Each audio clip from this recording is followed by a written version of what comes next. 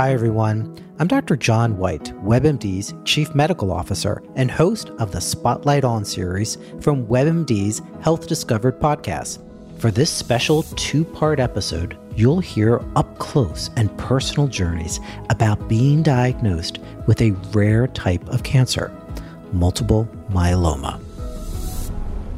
I started in myeloma nearly 25 years ago. And at that time, the average expectation of life in someone with myeloma was maybe 1 to 2 years. But even just in this last 10 to 12 years, we have doubled, if not tripled, the average survival of patients. I saw a new patient this week, and we had this conversation that based on what we've done over the last decade, my expectation is that patient's going to live more than 10 years. Listen to Health Discovered on the iHeartRadio app or wherever you get your podcasts.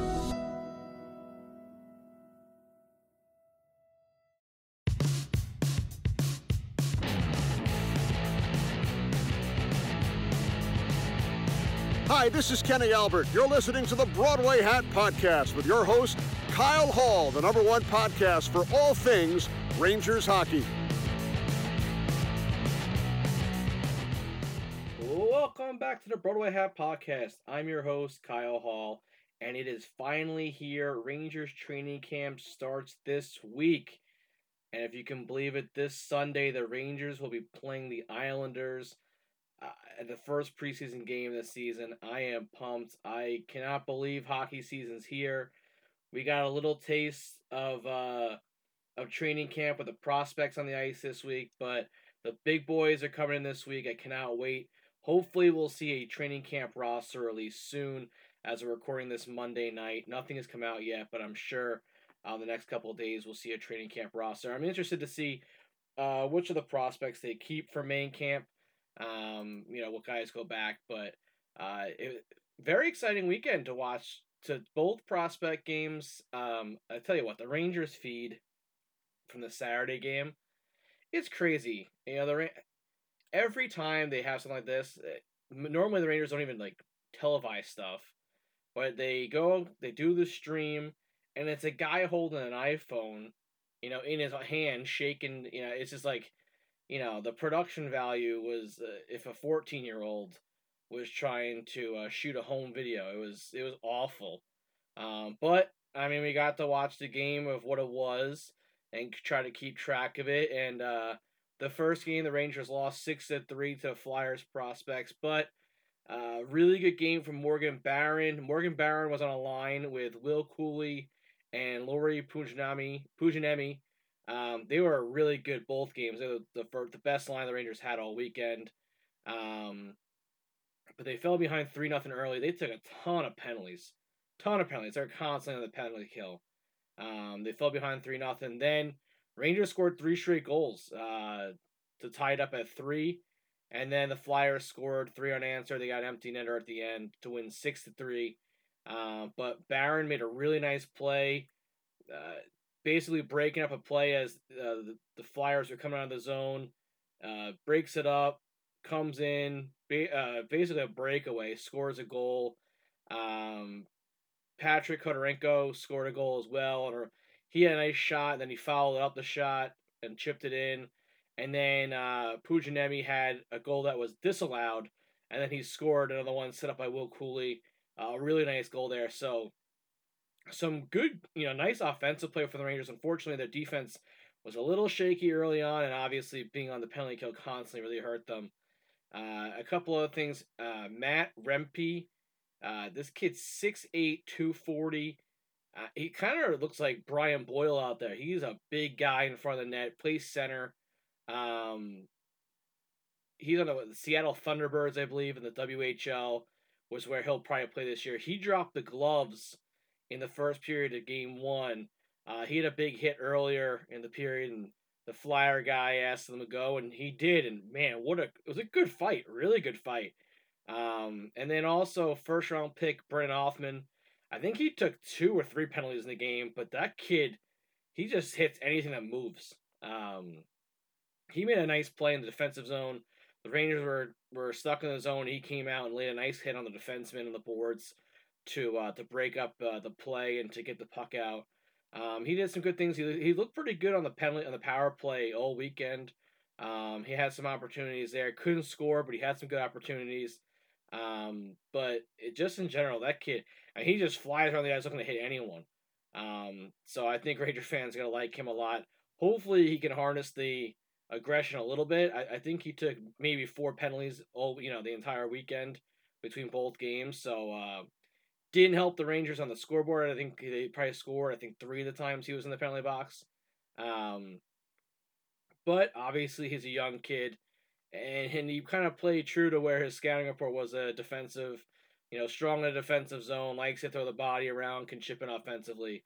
We kind of saw all his tools this weekend, but the aggression obviously stood out tremendously. The guy who I think stood out the most all weekend was Will Cooley.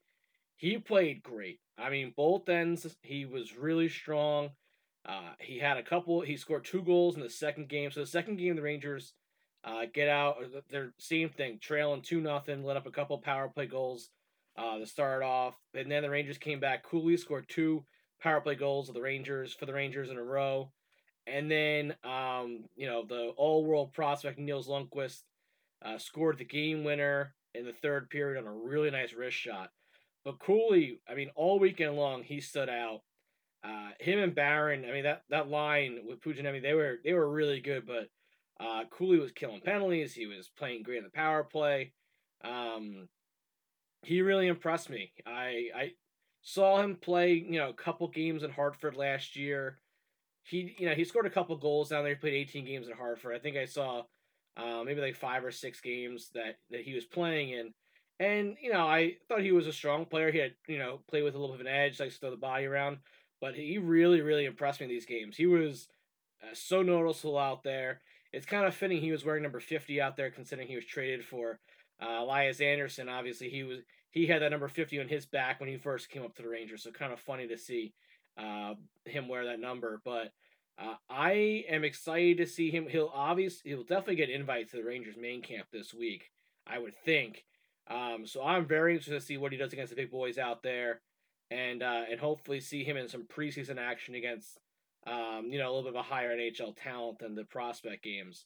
So I honestly think there's a lot of guys in this roster. There's a lot of guys ready to make the next jump. I don't know if Cooley can somehow steal a spot. I think he's only 19 still. It'd be really tough for him to make this team, but I think he's gonna make it really tough for this Rangers coaching staff to send him back because I think and I'm pumped. I mean, second round pick, 2022. I'm sorry, 2020. I'm very excited for his future.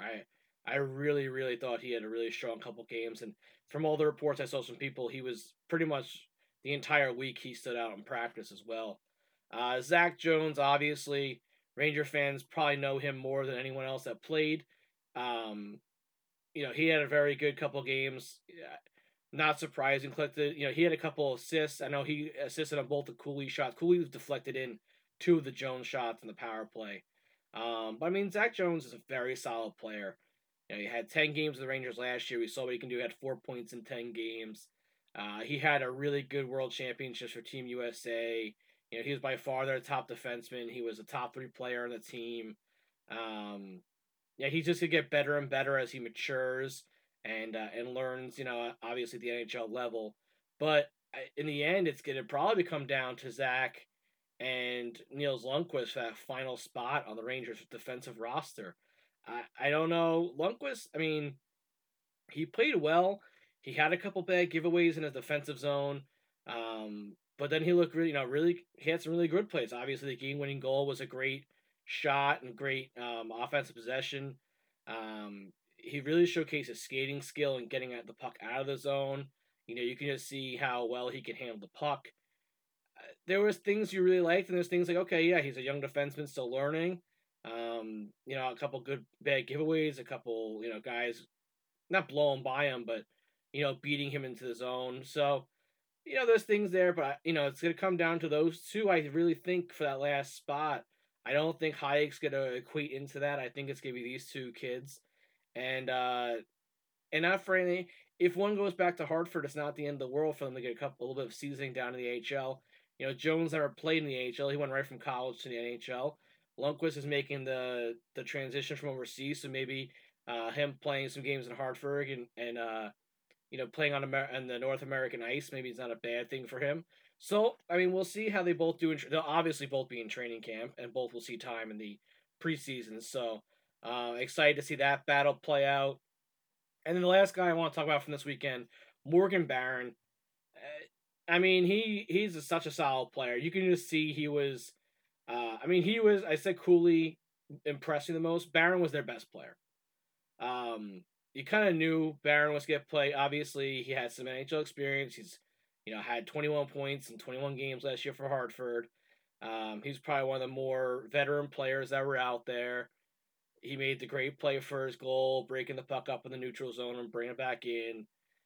He just, had a couple assists. He looked really solid in the defensive zone, and I think this is, he's looking to make that jump. I was waiting last year for him to get called up. I was a big supporter of sending down Howden for Barron last year, which never happened. But now that Howden's gone, obviously you still have Kevin Rooney on that fourth line. You got a couple other guys that you bring in this last offseason that are going to be in the mix, but Morgan Barron's going to be right there, vying for that a third or fourth line role in this team, somewhere in the bottom six. He can play wing, he can play center, he's versatile, he was killing penalties in these games. So, he's a guy to watch out for in training camp. I think he's a guy that you'll probably see play every preseason game and get a really, really long look to see if he has a spot in this team. And to be honest with you, I hope he does. I really like him. I really like the games I watched of Hartford, I thought, every game he played extremely well. I like this game from college, watching some of his college highlights. So he's been a guy that I've been high on for a very long time, and I would love to see him get an opportunity this year to finally crack that Rangers roster. So we'll see how that plays out. But like I said, this week training camp starts, and it was nice to watch some Rangers hockey this weekend, even in the little streams that we had. And also, I want to talk about the goaltending too. Tyler Boyko and Dylan Garrard, they were the two goalies for the Rangers this weekend. They both didn't look, that great in game one. I think Garrard let up 3 goals and Boyko let up 2 goals, and they had the empty netter there. They both played very well in game two. They both made some really good saves. Again, the Rangers defense didn't play tremendously well in front of them. To be honest with you, I wasn't, Braden Schneider was quiet. Matthew Robertson actually left the game. I think he left the second game with an injury, or didn't play the second game because of an injury he sustained in game one. So hopefully that's nothing too serious. But those guys didn't really stand out. The rest of the defense really, they let up some really big scoring opportunities, and the goalies had to make a couple really big saves. So I liked the job both those guys did, especially on a couple 2-on-1s and some breakaways.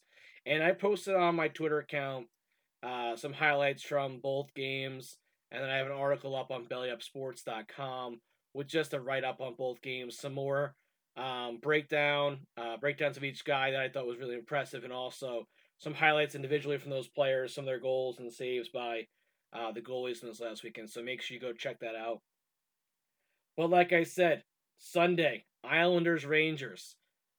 It's preseason hockey. Obviously, it's an NFL football Sunday, but at 7:00, I will be tuned in to the Rangers Islanders to see that matchup and see the real, the senior Rangers back in action.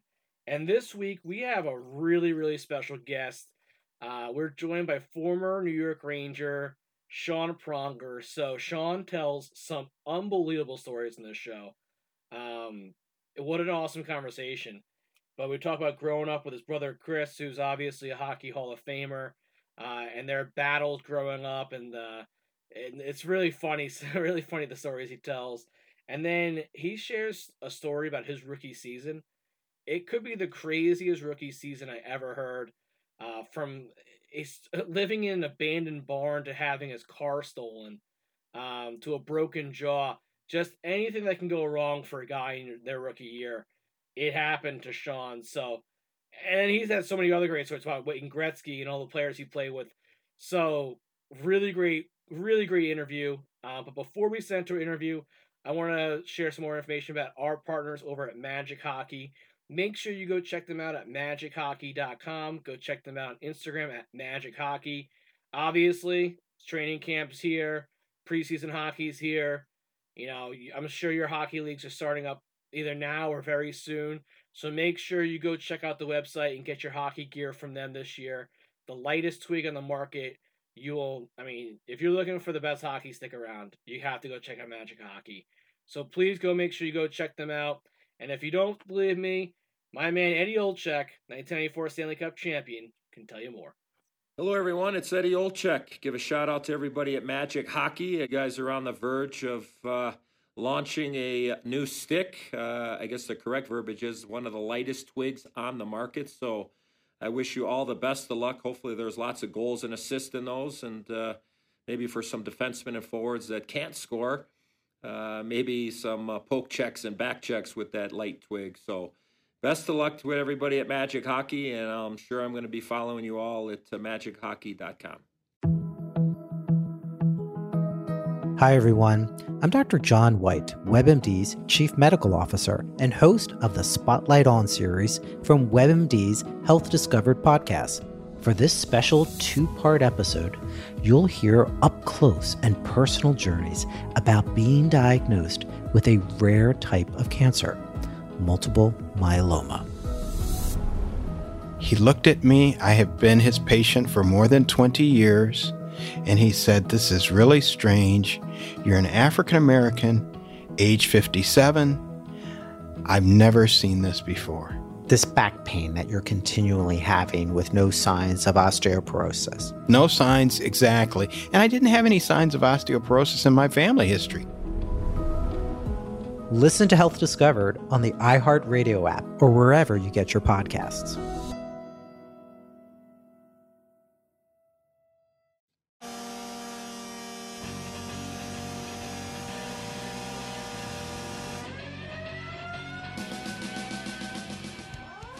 We are now joined by a very special guest, an 8-year NHL veteran. He played for 7 different NHL teams, including the New York Rangers.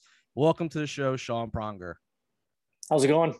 Good. How's your summer going so far? So far, so good. Just so I clarify, so it doesn't sound like I'm such a suitcase. It was actually, I think, 10 seasons, 7 teams, 10 seasons. Just I don't want the ratio to be accurate. Growing up in Dryden, Ontario, who was your team growing up? The Edmonton Oilers. I mean, I was I guess Montreal Canadiens fan up until about, I think it was like 1982, whatever the year was when the Oilers beat them in the playoffs for the first time. And I just remember watching them and how, they were young and fast and skilled and just entertaining and fun to watch. And Gretzky was my favorite player. So it was, I kind of embraced the Oilers, and then they traded them in 88. And then that was kind of like the last time I had a favorite team. I think I was more of just a general hockey fan, but I was an Oiler fan growing up, and my brother was a Islander fan of all things. Like, I guess that'll make people on the podcast happy. Ranger podcast. Well, they were good then. I mean, they were, mid 80s. That was a team. They're playing against the Oilers. I'm sure it was talking about your brother, Hall of Famer. Growing up, what was that rivalry like playing street hockey? And, obviously he's one of the best defensemen. You were a forward. I'm sure there was some battles.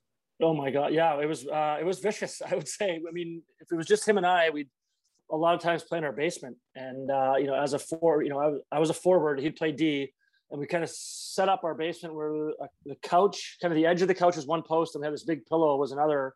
And so there was like a corner of the basement that was just, like wall. It was like not even, it was like made of wood. And so we'd start off playing normal, and then I would go around him, and then he'd figure it out, and he figured out at a very young age how to close the gap. So then I figured out, well, I'm going to dump it behind him. So I literally one-on-one dumping it in, and he'd turn around and go get it, and I'd ram him into the board, into the wall. And so that went on, and then he would like tomahawk chop me, and then I would go beat the crap out of him. And that was kind of like our usual like daily thing. And then when we played street hockey in front of our house, that him and I were the two best players, so they'd separate us. and we'd be the captain of each of the teams. And so, but by the end of it, because we were going, like, we beat the shit of each other. I don't know, can I swear on this? Anyway, we beat the crap out of each other so much, and the game would slow down that they'd eventually put us on the same team and just put more guys on the other team. So it'd be us 2 against 4. And that's kind of how, and the line was like, the Prong boys are going at it again. And so that would just drag the game out. But yeah, we went at it quite often growing up. Now he was known as, he had always an edge playing in the NHL. He had his fair share of suspensions.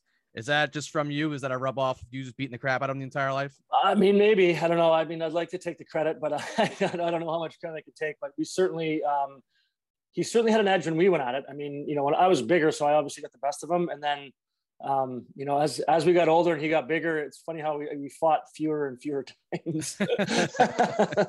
Yeah. You end up going to Bowling Green for college, playing for the legendary Jerry York there. Why did you pick college over the OHL? It's kind of where we grew up. It was kind of, it was in the middle of nowhere. There wasn't really an OHL team. I think the nearest one would have been Sault Ste. Marie. So I never really was, that exposed to the OHL. And a really good friend of the family and, one of my coaches went to North Dakota, and, he would talk about college hockey, and that was something that I was interested in, obviously getting an education and playing hockey. So I never really considered major junior. There was one time, the Victoria Cougars expressed an interest and wanted me to come out there and at least, go to training camp, or I'm not sure they can't really guarantee a spot, but anyway, they said, yeah, we have a spot for you. And I thought about it. I'm like, I'm not ready to leave home. I think I'd have been like 15 or 16, I think maybe 16. And I'm like, we're not ready to leave home yet. And thank God I didn't, because they went 3-68 that year. Oh. Yeah, I mean, that would have been an absolute disaster. And so, my mind was kind of always focused on getting a scholarship and playing college hockey. And then, I played a year in Thunder Bay for the Thunder Bay Flyers in the USHL, and went on a number of recruiting trips, and went to Bowling Green and just felt at home. It was, it's a small town, and I'm from a small town. Just felt right and fit right. And I was really glad I made that decision. Had a chance to play with some, really amazing players. I wish we had a bit more success when we were there. We certainly had the team for it, but kind of underachieved. But it was really fun to play for Coach York. He's an amazing person, and obviously the best coach in college hockey history. And 2 future very good coaches on the team, 2 future NHL coaches, Dan Bielsma and Todd Reardon on that team too. So yeah, some good coaching lineage there. Yes, definitely. After I think it was your freshman year, you were selected in the draft by the Vancouver Canucks, 51st overall. What was that draft day experience like for you? It was actually quite comical because I had no idea. No one really, if you're not a high, first round pick or whatever, no one really tells you what to do unless you have an agent. And, I was in college, so I didn't have an agent. My dad and I had no clue what we were getting into. I think we flew into Toronto and rented a car and drove into Buffalo with no idea. I had one interview set up with the Vancouver Canucks. And so I went in there. I think I had a green blazer for some reason and a pair of khaki pants. So I went in there, did my interview with them, which was, I'm sitting with, it was Pat Quinn, Mike Penny, and Brian Burke. I don't know if you know how big those guys are. They're all like 6'4", like 6'4" and above, and about 300 pounds each. And I'm just like, this is intimidating. So anyway, the next day we go to the draft. My dad and I have no idea. We go through the front door like a fan would. And so we walk in and we sit with the fans. So I'm sitting with my dad, a teammate, Jeff Wells, and an assistant coach at Bowling Green, Wayne Wilson. So the 4 of us are in with basically the common folk in the stands. All the players and their families are sitting in the lower bowl. I'm in the upper bowl, just kind of watching. I have no idea if I'm getting drafted. I scored 3 goals that year in college hockey. Mind you, I was 17, so I was young, and I think that was my to an advantage, underachieving like that. And eventually, got to Vancouver in the 3rd round. They called my name, which was awesome. And then now the next part was, how do I get down to the floor? Because they know I'm there, because they talked to me the day before. They know I'm there. And I could see Steve Tandolini looking up into the stands, like, where is this guy? And so I'm talking to the security guard, trying to get down. And he's like, no, buddy, that's, players only. And I'm like, yeah, I know. They just called my name. I need to get down there. So he wouldn't let me down. Finally, after like a couple of minutes of negotiating, he finally, I think I brought him down with me. And Tambellini was there. He's like, all right, yeah, he's with us. So they took me, and I think I was 4 or 5 people late for the picture. So they take you, you get your jersey, you meet everybody, and then they take you to get your picture taken. And I was behind. I remember Sandy McCarthy, who got drafted behind me, was ahead of, like, he was a couple ahead of me in the pitcher line. That's how long it took for me to get down there. So it was kind of comical that, no idea what we were doing. We were just kind of bumbling around the arena trying to figure out how to get down and meet the team that drafted me. But it was quite a thrill. Hear this faint yell from the upper deck of like two people yell, yeah. Yeah, and it was kind of funny. That was the year that Eric Lindros got drafted, and that was kind of surreal because, he went up there he got drafted by the Nordiques, didn't put the jersey on, and then he walked out for interviews and pictures, and literally all of the media left to follow him out there. So it was almost like the draft was over, and then they all came back eventually, and it continued. But it was kind of a weird feeling to see like the entire media section and as many people that could cram into the room wherever he went. They all left the floor and went wherever he went. Yeah, it's a crazy situation there. Yeah. After your senior year that you played for Team Canada internationally in the Spangler Cup, what was that experience like?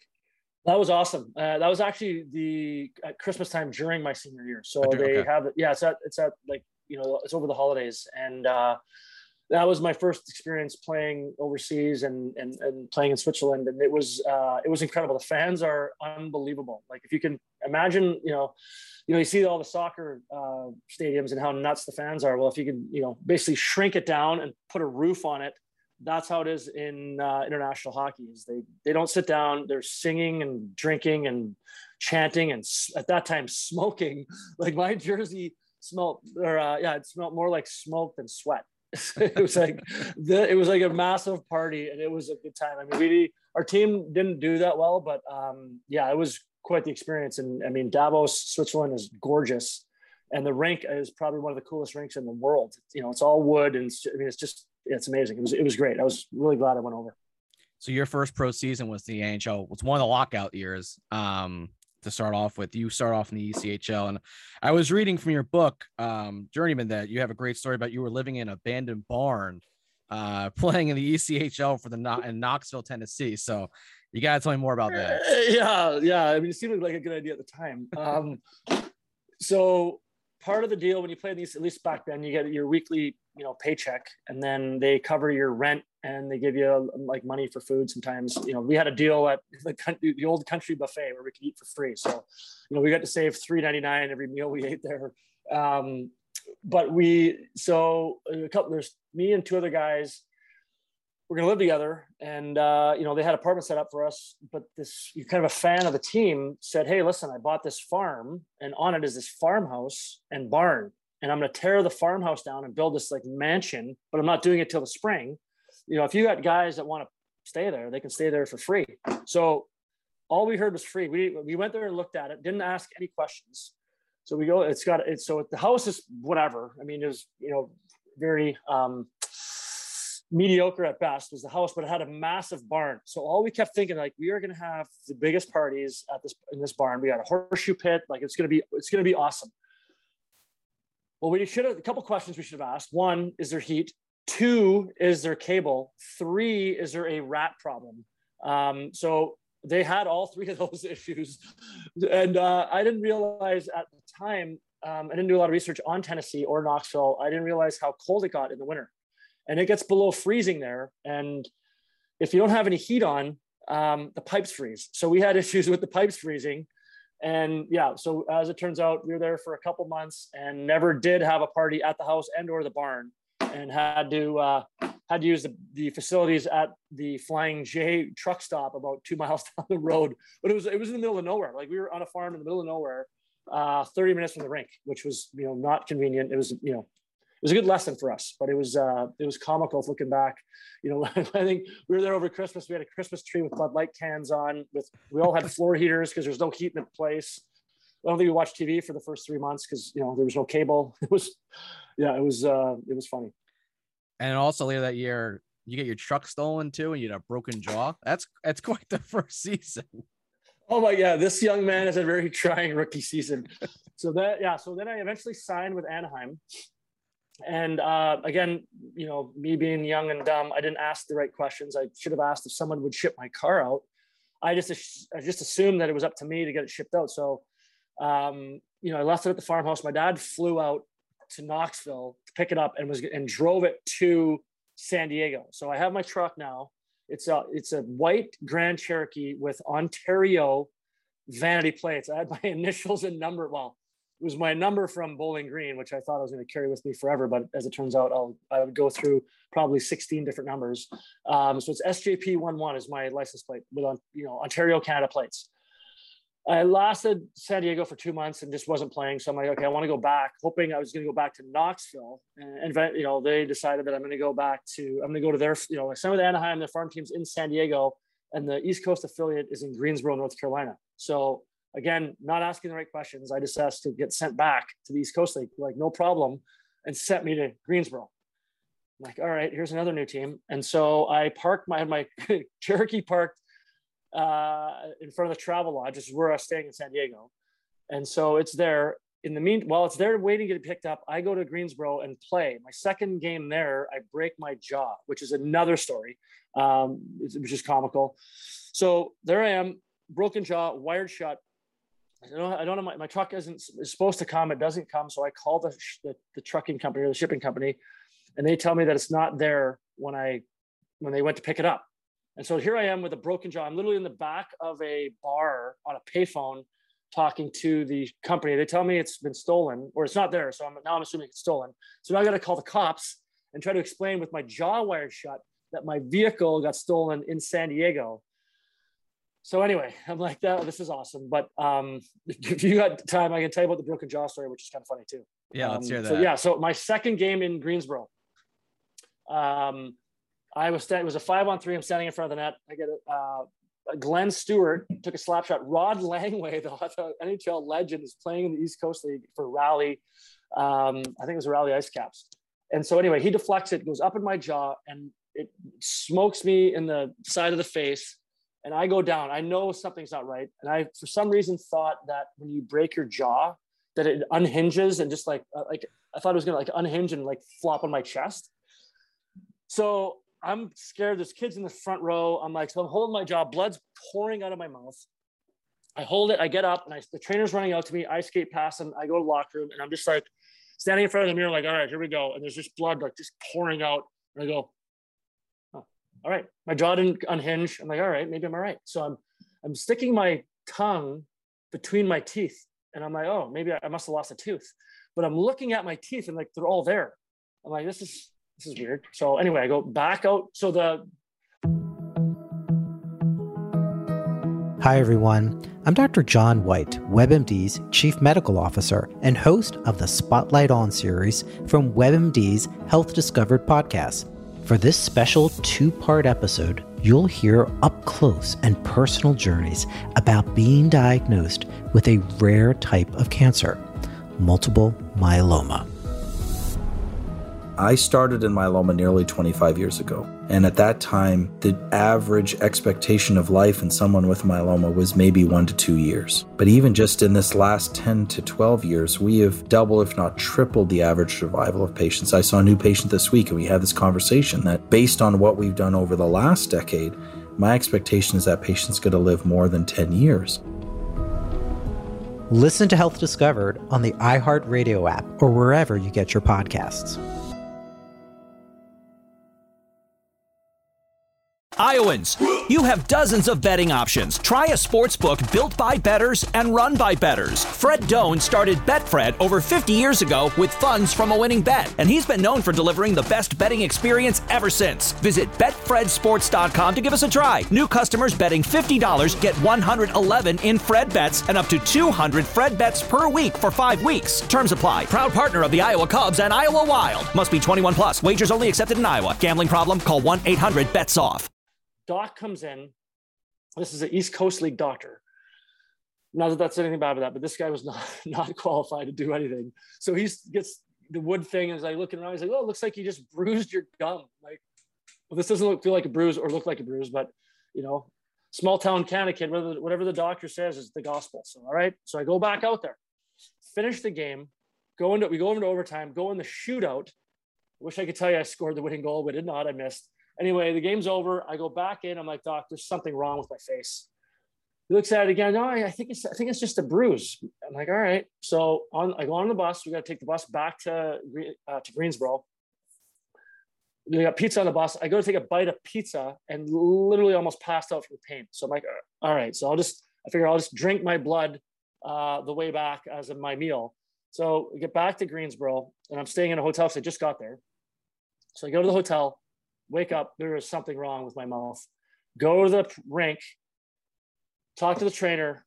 Hey, dude, there's something wrong with my mouth. He's like, all right, well, after practice, we'll have our dentist look at it. I go, after practice, I got to practice with this thing again. So I go up for practice, come back in, go to I think it was the orthodontist or whatever. And they take an x-ray. He's like, yeah, sure enough. Yeah, your jaw's broken. I'm like, no shit, it's broken. And what happened was it hit me in the side of the face and my jaw plate split right here. And so that's why I could stick my tongue between my teeth. So yeah, wired shut. So then I get to get knocked out, get wired shut. One of the people from the office on the team drive me to the hotel. So before the surgery, they're like, go get this pain medication. They gave me a prescription. I, of course, did not get it, thinking I'll just get it after. I get home and I feel no pain. I'm like, this is fine. Well, I realized like I was still kind of under anesthesia. So I never got the pain medication. I woke up at 1 a.m. in absolute agony, trying to claw the steel off my teeth.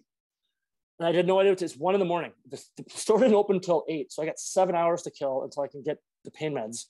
So I literally ran a bath, like a hot bath, laid in the hot bath. It got cold, emptied it, filled it up. I did that for 7 hours, trying to distract myself from the pain. Had to walk to the pharmacist, and then I was literally banging on the door for them to open it so I could go get pain medication. But it was I would never wish that injury on anybody. It is brutal. So it was a fun rookie season then. Oh my God. Yeah. Then to top it off, I go home and I'm filling out insurance paperwork for my Grand Cherokee. And so here I'm thinking, okay, well, of course I had custom made Titleist clubs in there. I had, custom made suits. I got all this awesome stuff that was in there. And my dad's looking at me. He's like, really, son, you want to commit insurance fraud right now? And I'm like, all right, fine. I put down all the stuff that I had, but it was a tough year. Looking back, I probably should have hung him up then. And I think maybe I might have got rewarded for sticking it out, because all signs pointed to get out. Like it was like a horror movie, and there's blood dripping down the wall. And I'm like, yeah, no, I'm going to stay for another couple of days. Yeah. Well, the next season was a lot better. You make your NHL debut with the Mighty Ducks. What was that day like? What were the nerves like going into that first game? I'll tell you, it was like almost like a relief when I got the call. I thought it was a joke at first.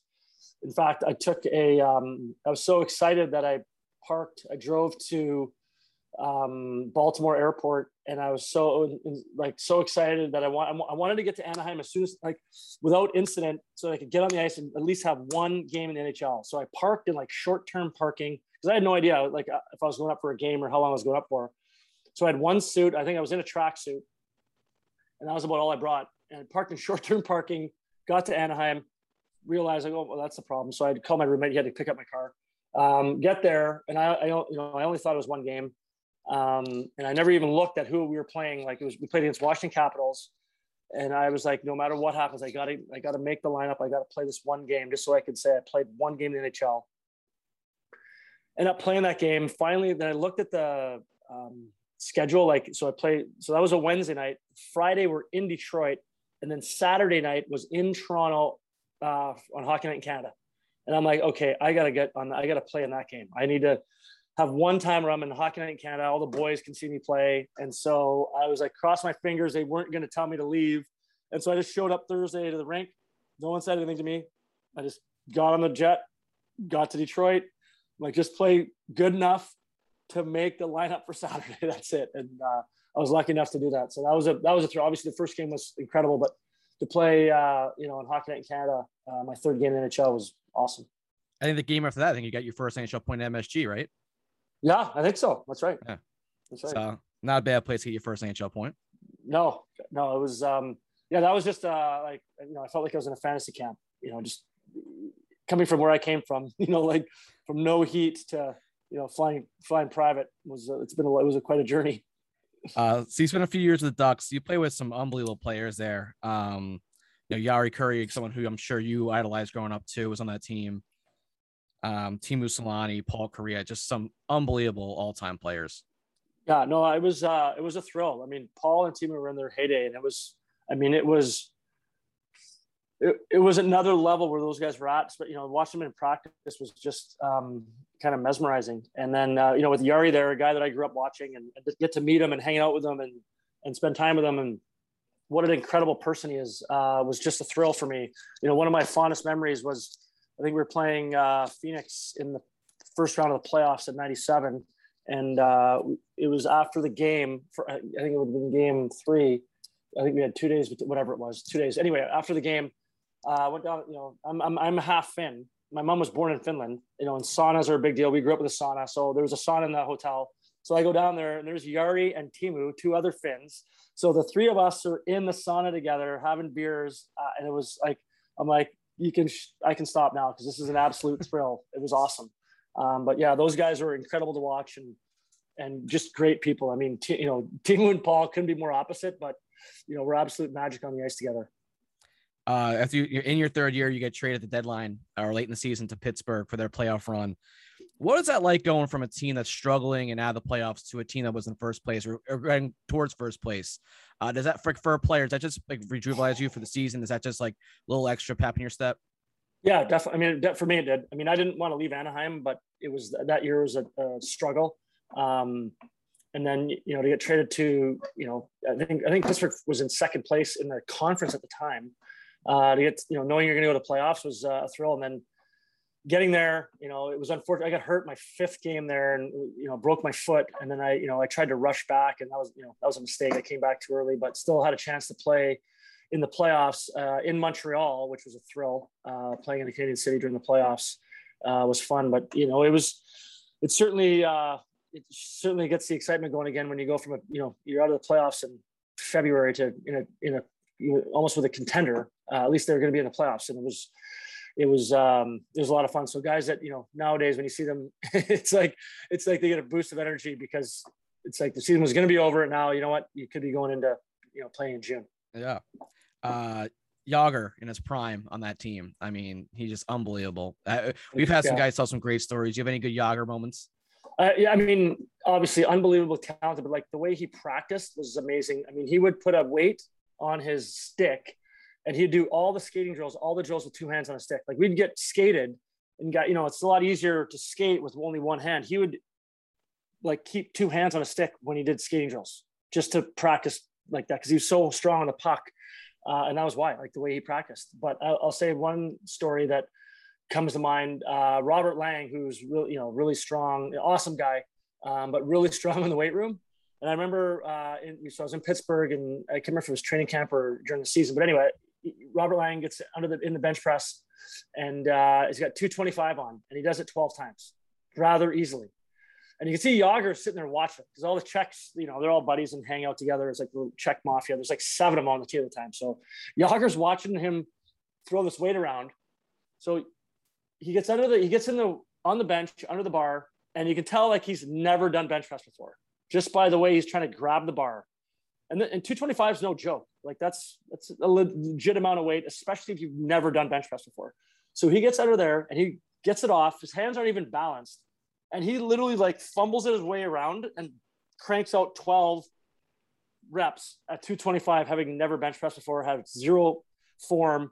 That's how like naturally strong this guy is. And then put that with his, talents. I mean, he was, unstoppable when he put his mind to it. So you get traded early in the season from Pittsburgh, and a really big trade with Peter Nedved for Kovalov to the Rangers. What was that like? I mean, another trade coming to New York, and you walk into the locker room and Wayne Gretzky's standing there. Oh my God. Yeah. It was, well, first of all, the trade, I think it went down. It was Nedved, myself, and Tamer. So for Kovalev, Harry York, and 15 million. So I think it was Kovalev for Nedved, Tamer for York, and me for 15 million is the way we kind of sounds all right. Figured it out. But I remember when Kevin Constantine told me I got traded to New York, I thought the Islanders So he's like, yeah, Sean, we just traded you to New York. I'm like, oh, all right. He's like, yeah. So, the Rangers are in Buffalo. You're going to fly there. I go, the Rangers? Cause I knew all the guys on the Rangers were all the guys that I grew up watching. You had obviously Gretzky, Graves, Kevin Stevens, John McClain, Brian Leach, Mike Richter, Al Samuelson, Jeff Bukaboom. I mean, this was like the who's who, like of all the guys that I grew up watching. And I'm like, oh my God, this is awesome. And so I remember I go to Buffalo to meet the team, and McTavish was like, right when I get there, I'm like, the writing was on the wall, but I wasn't going to stay there that long. He's like, yeah, Prongs, you're not going tonight. I'm like, shocker, all right. And then so I sat out that game, and then I think I was there for 3.5 months, but it was just a real thrill to obviously play on that team and just to watch. I grew up idolizing Gretzky, and to just to be able to interact with him and see how he operates. What turned out to be his last year, but even during his last year, the passion he had for the game was, unreal. And then the city itself, like I love New York, and it was just awesome to be a part of the Rangers in New York. It was unfortunate that we weren't. I think we were better on paper than we played during the games, unfortunately, and we just struggled kind of the whole year. But it was one of the thrills was playing in New York and obviously playing with Gretzky. And you get traded from the Rangers out to the Kings, play for Larry Robinson, who's another NHL legend. Luc Robitaille, Rob Blake, some awesome names out there too with the Kings. Yeah, no, I was I was lucky to play with some of the players that I played with. Larry Robinson was, I grew up watching him when I was a lot younger. It was in the 70s when I was watching him, but the passion he had for the game and for the team, like he like cared. You could tell he cared. I mean, I remember one meeting we had, like we were losing, I think I just got there. I think it was one of the first meetings I was there. I don't even know if we had a game yet. And, I was in there, and he was almost in tears, trying to figure out what was wrong with the team and what we needed to do to be better. And just to see the depth with which he cared was eye-opening for me. And, something that you can't forget that when you see like, a coach, especially a coach, because usually they're like screaming at you, not like, almost in tears because they care so much and just want to know why we can't win a game. And then, just to interact with all these great players, Blakey and I think who else was there? Was it Stumple and, Jason Allison was there. Luc Robitaille and Rob Blake were just they're all just incredible people. You signed with Boston. You play with another absolute legend, Ray Bourque there, and a 20-year-old kid named Joe Thornton who's still kicking it around at 42 years old. So what was Thornton back like then? Seeing him as a 20-year-old, and are you shocked that he's still playing now?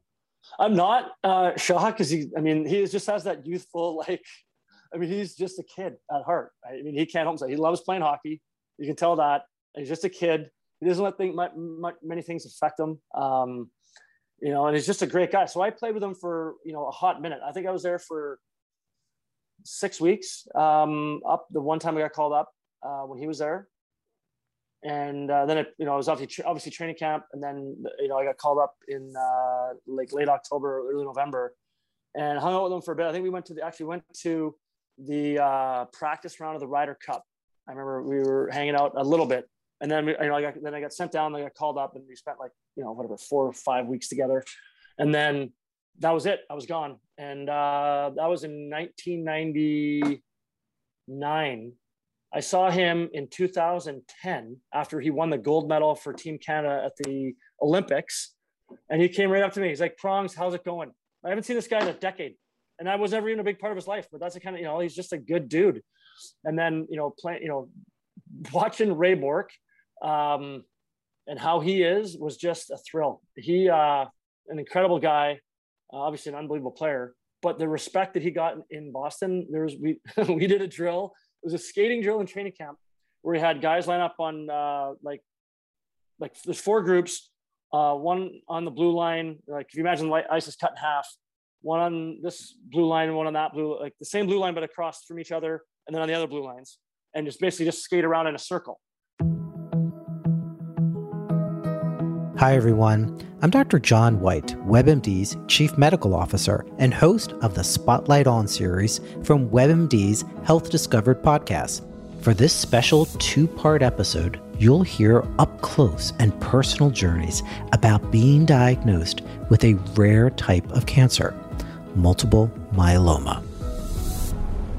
I started in myeloma nearly 25 years ago. And at that time, the average expectation of life in someone with myeloma was maybe 1 to 2 years. But even just in this last 10 to 12 years, we have doubled, if not tripled, the average survival of patients. I saw a new patient this week, and we had this conversation that based on what we've done over the last decade, my expectation is that patient's going to live more than 10 years. Listen to Health Discovered on the iHeartRadio app or wherever you get your podcasts.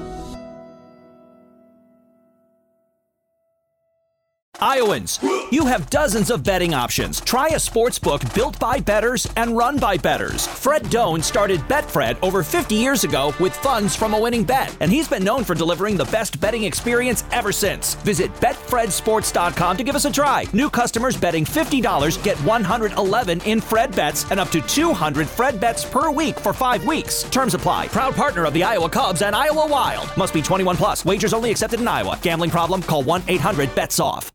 And so the idea is like, don't let the next group catch you. Well, whatever group Bork was in, everybody caught him. So all 3 groups caught him, but no one passed him.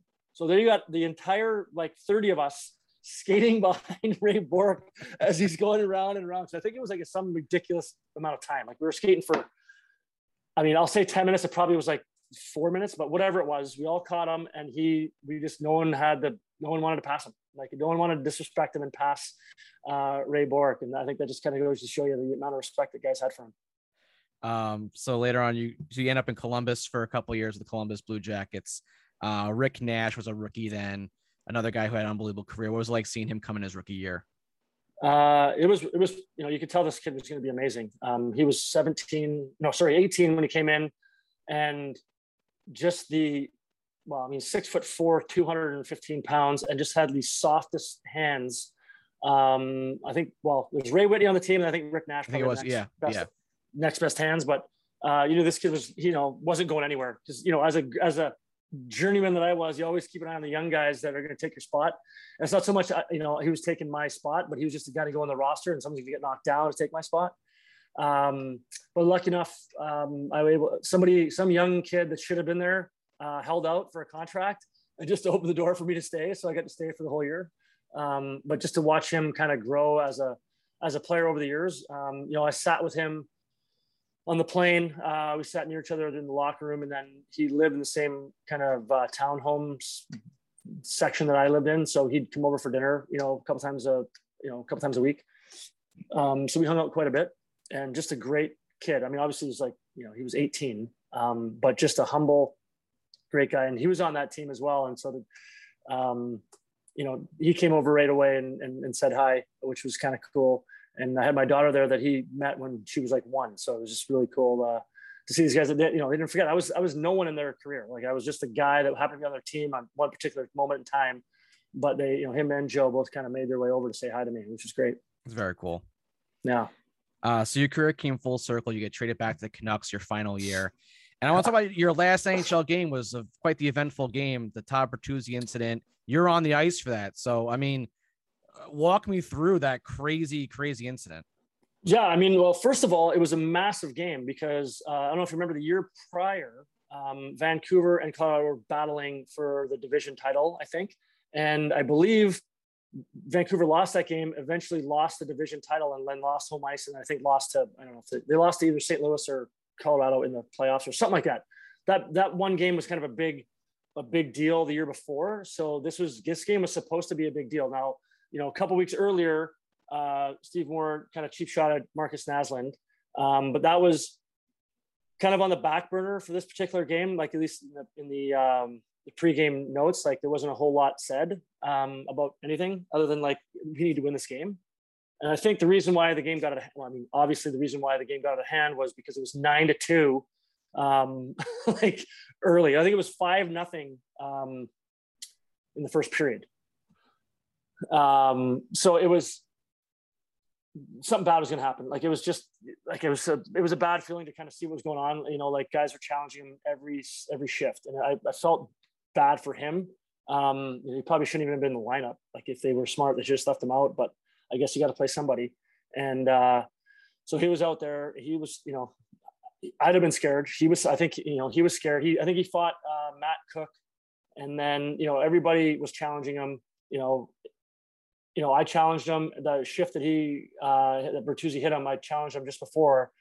And, you know, it was, you know, just unfortunate. I remember I lined up, like, it was like a control breakout, and he's the right winger. I was the left winger. I came down and kind of gave him a couple cross checks and asked him to go, and he skated away, went down the ice. And then that's when Bertuzzi kind of had got missile lock on him and just grabbed him. And I didn't see it. I just heard it. I heard the crowd roar.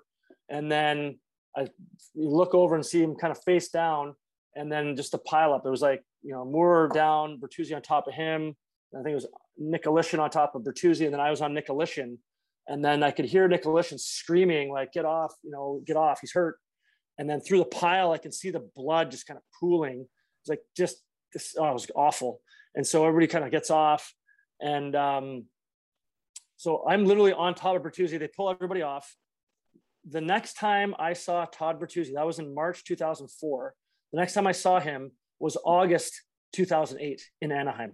They got him off the pile, off the ice, and out of the building in like 15 minutes. And it was just a surreal scene. It was awful. You know, I'm sure Todd, his intention was not to ruin his career, but it was, you know, it was brutal to be a part of and to see it. And, you know, it was just it was obviously very unfortunate. It was awful to be a part of. Now you leave the ice, obviously the rest of that game, there's still a game to be played. So, I mean, what is going through your head on the bench? Like, everyone's basically a sitting duck at that point. Like, just waiting, yeah. But I mean, the one thing that was, I guess, I don't want to say the good news, but, you know, they had a lot of skilled players over there. And so, you know, they had Peter Worrell as well. And we, you know, there was guys in our team that could obviously handle themselves. I think everybody just kind of wanted to get the game over with. And that was kind of the end of it. I mean, there may have been one more fight after that. I mean, Brad May had an unbelievable game that was kind of lost. And every time I see him, I go, dude, why does no one talk about your game? It was like their best game of your life. You had 2 fights, 2 goals. You had like 80 minutes in penalties. Like he literally, he scored a goal, skated around in a circle, and went and challenged the goalie both times. Like, he almost scored identical goals and challenged the goalie both times. Got in 2 fights. Yeah, he had quite a game, but that was, you know, obviously lost on it because of the Bertuzzi incident. But yeah, the game, I think, kind of went without incident. I think everybody just kind of wanted to get the game over with after that, because it was just, you know, it was a weird feeling to be a part of. And, you know, the fact that, you know, Colorado had so many good players kind of in the lineup that, like, I don't think they wanted to lose. You know, if things got, you know, if guys start pairing off, then, you know, they're going to have, their skill guys are going to be exposed. So I'm glad nothing more came of it. So you fittingly wrote the book titled Journeyman. What led you to wanting to write that book and to kind of reflect on your career and looking back I've seen people write about the book and some players that have written comments about it, and just the grind that goes through, you know, someone like yourself playing for, I think it was 16 teams over 11 seasons professionally. Yeah. So what kind of impact have you seen that book make on other young hockey players? Yeah, I mean, for me, it was almost therapeutic, to be honest with you. Like, it was kind of fun to write and look back and reflect from a safe place, knowing that nothing bad's going to happen to me. I'm not going to get traded or set down or whatever. You know, kind of started innocently as a blog on my brother's website. And then, you know, kind of, there was a following, and I'm like, well, I got a lot more of this. And so it was just kind of raw to start with. And then, you know, got a publisher that kind of helped me and Dan Murphy, you know, kind of put some kind of meat behind it. And yeah, for me, it was helpful to kind of relive some of the memories. And it was funny, like, I was playing for the men's league at the time, and it was amazing, all the memories that would flood back by just being in a locker room and, like, listening to the kind of you know, the usual hockey talk and just kind of guys being guys, brought me back. And so it was kind of fun to write it. And then as far as, like, you know, I've had great feedback. I mean, it was really incredible when it first came out, the phone calls that I got from, like, coaches and GMs and players. Like, my brother called me. He's like, dude, I had no idea you were going through that. And, like, my parents were, like, upset. Like, why didn't you tell us? I'm like, I don't know. What am I going to say? I'm like, I'm playing kind of in the NHL. Like, what do I have to complain about? But it was, I think for young players, hopefully it's like you realize like it's not all. I don't think it was not meant to deter people, but it was meant to like let people know, like, kind of eyes wide open, like some of the things that people go through to get to where they're going. It's not all straight line. There's going to be some fits and starts along the way. Hopefully not as many as I had, but they are out there, and it's not easy. And I wanted people to realize, like, when you see a guy get called up and he's out there, know that it's not easy just to get there. And some, the flights and buses you got to take just to make it to your first NHL game, it can be a lot. All right, a couple of rapid fire questions and close up here. First off, favorite city you played in? New York. Well, all right, we'll take it. It was. I mean, I have a few, but I would say New York was, from a city standpoint, was my favorite. Favorite NHL player to watch now? I mean, how do you not say Connor McDavid? I'd say Connor McDavid and Nathan McKinnon are two of the most exciting, I think. Randy Carlyle's favorite Pronger brother? Ooh, I'd have to say me. Oh, okay. All right. Your brother got him a cup, but we'll take that. All right. Favorite prank or story, funny story? Oh my God, he's putting on a spot now. I'm trying to think now. Oh, where do I start? You know what? I don't know what it is, but I can tell you Ray Whitney was behind it. I can say that. And then looking back now on your career, you close your eyes. What's the one moment you go back to? I'd say my first NHL game. Just because of, we went through my rookie season in pro, that was, I could have easily just hung him up. Like it was not easy. It was not fun. And I was kind of like, it really was eye-opening and reward, like to understand, like, if you just kind of hang on long enough, good things happen. So it was a great kind of lesson for me in life, really. If you just kind of stick with it, eventually kind of things will work out for you. And so I think it was a good lesson I take away, even now. But that was an absolute thrill, because when you play one NHL game, that's something you can't take away from you. You can call yourself an NHLer, I guess. Well, Sean, thanks so much for joining us. Thanks for taking the time. Awesome. Thanks, man. I appreciate it being on here. Take care.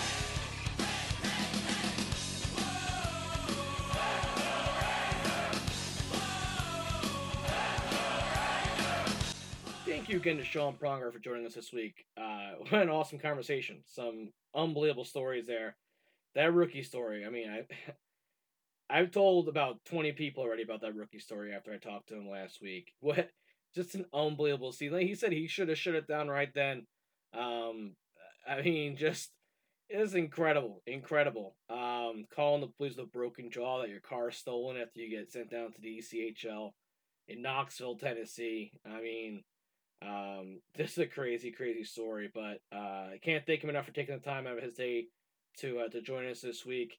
And that does it for episode 41 of the Broadway Hat Podcast. We have some really great guests lined up. We have a couple 94 Stanley Cup champions lined up. We have a couple NHL media members lined up. We're trying to set up another NHL superstar to come on the show to preview this next season. So we have a lot of stuff coming up that I am so excited for to preview this next NHL season. And obviously our normal guests to learn about their careers and everything. So I am so pumped to share all that with you. Some really exciting stuff coming up. So make sure you are subscribed to the show on Apple Podcasts so you do not miss any of these awesome new shows coming up. Make sure you follow the show on Spotify. Obviously, you can follow us anywhere you get your podcasts, on Pandora, on Google Play, on all Amazon products. Make sure you follow us on social media. We are on Twitter at Broadway Hat Pod. You can follow my personal account at KHallNY. Make sure you go check out my latest articles on bellyupsports.com. We have our, just like I said earlier in the show, we have our prospect camp write-up. I'll have a training camp write-up once they release the roster and that gets going. Obviously, we'll have some game breakdowns in the preseason as well. We'll keep an eye on those young guys and those key position battles as Ranger Camp develops. Make sure you go check us out on Instagram at the Broadway Hat Podcast, also on Facebook at the Broadway Hat Podcast. basically anywhere you can find social media, we are there. Anywhere you can find a podcast, we are there. Also, make sure you go check us out every Wednesday. We are live on Unhinged Radio, powered by Belly Up Sports. We are live every Wednesday at 6:30. So make sure you go check us out on Unhinged Radio. And thank you to all of our new listeners from Unhinged. I've gotten a couple messages from people that have started to follow the show through them. So obviously, we're only about a month in on the Unhinged Radio. And really excited to have you as new listeners. So thank you to everyone who's reached out and listened on that new platform. And we will see you next week.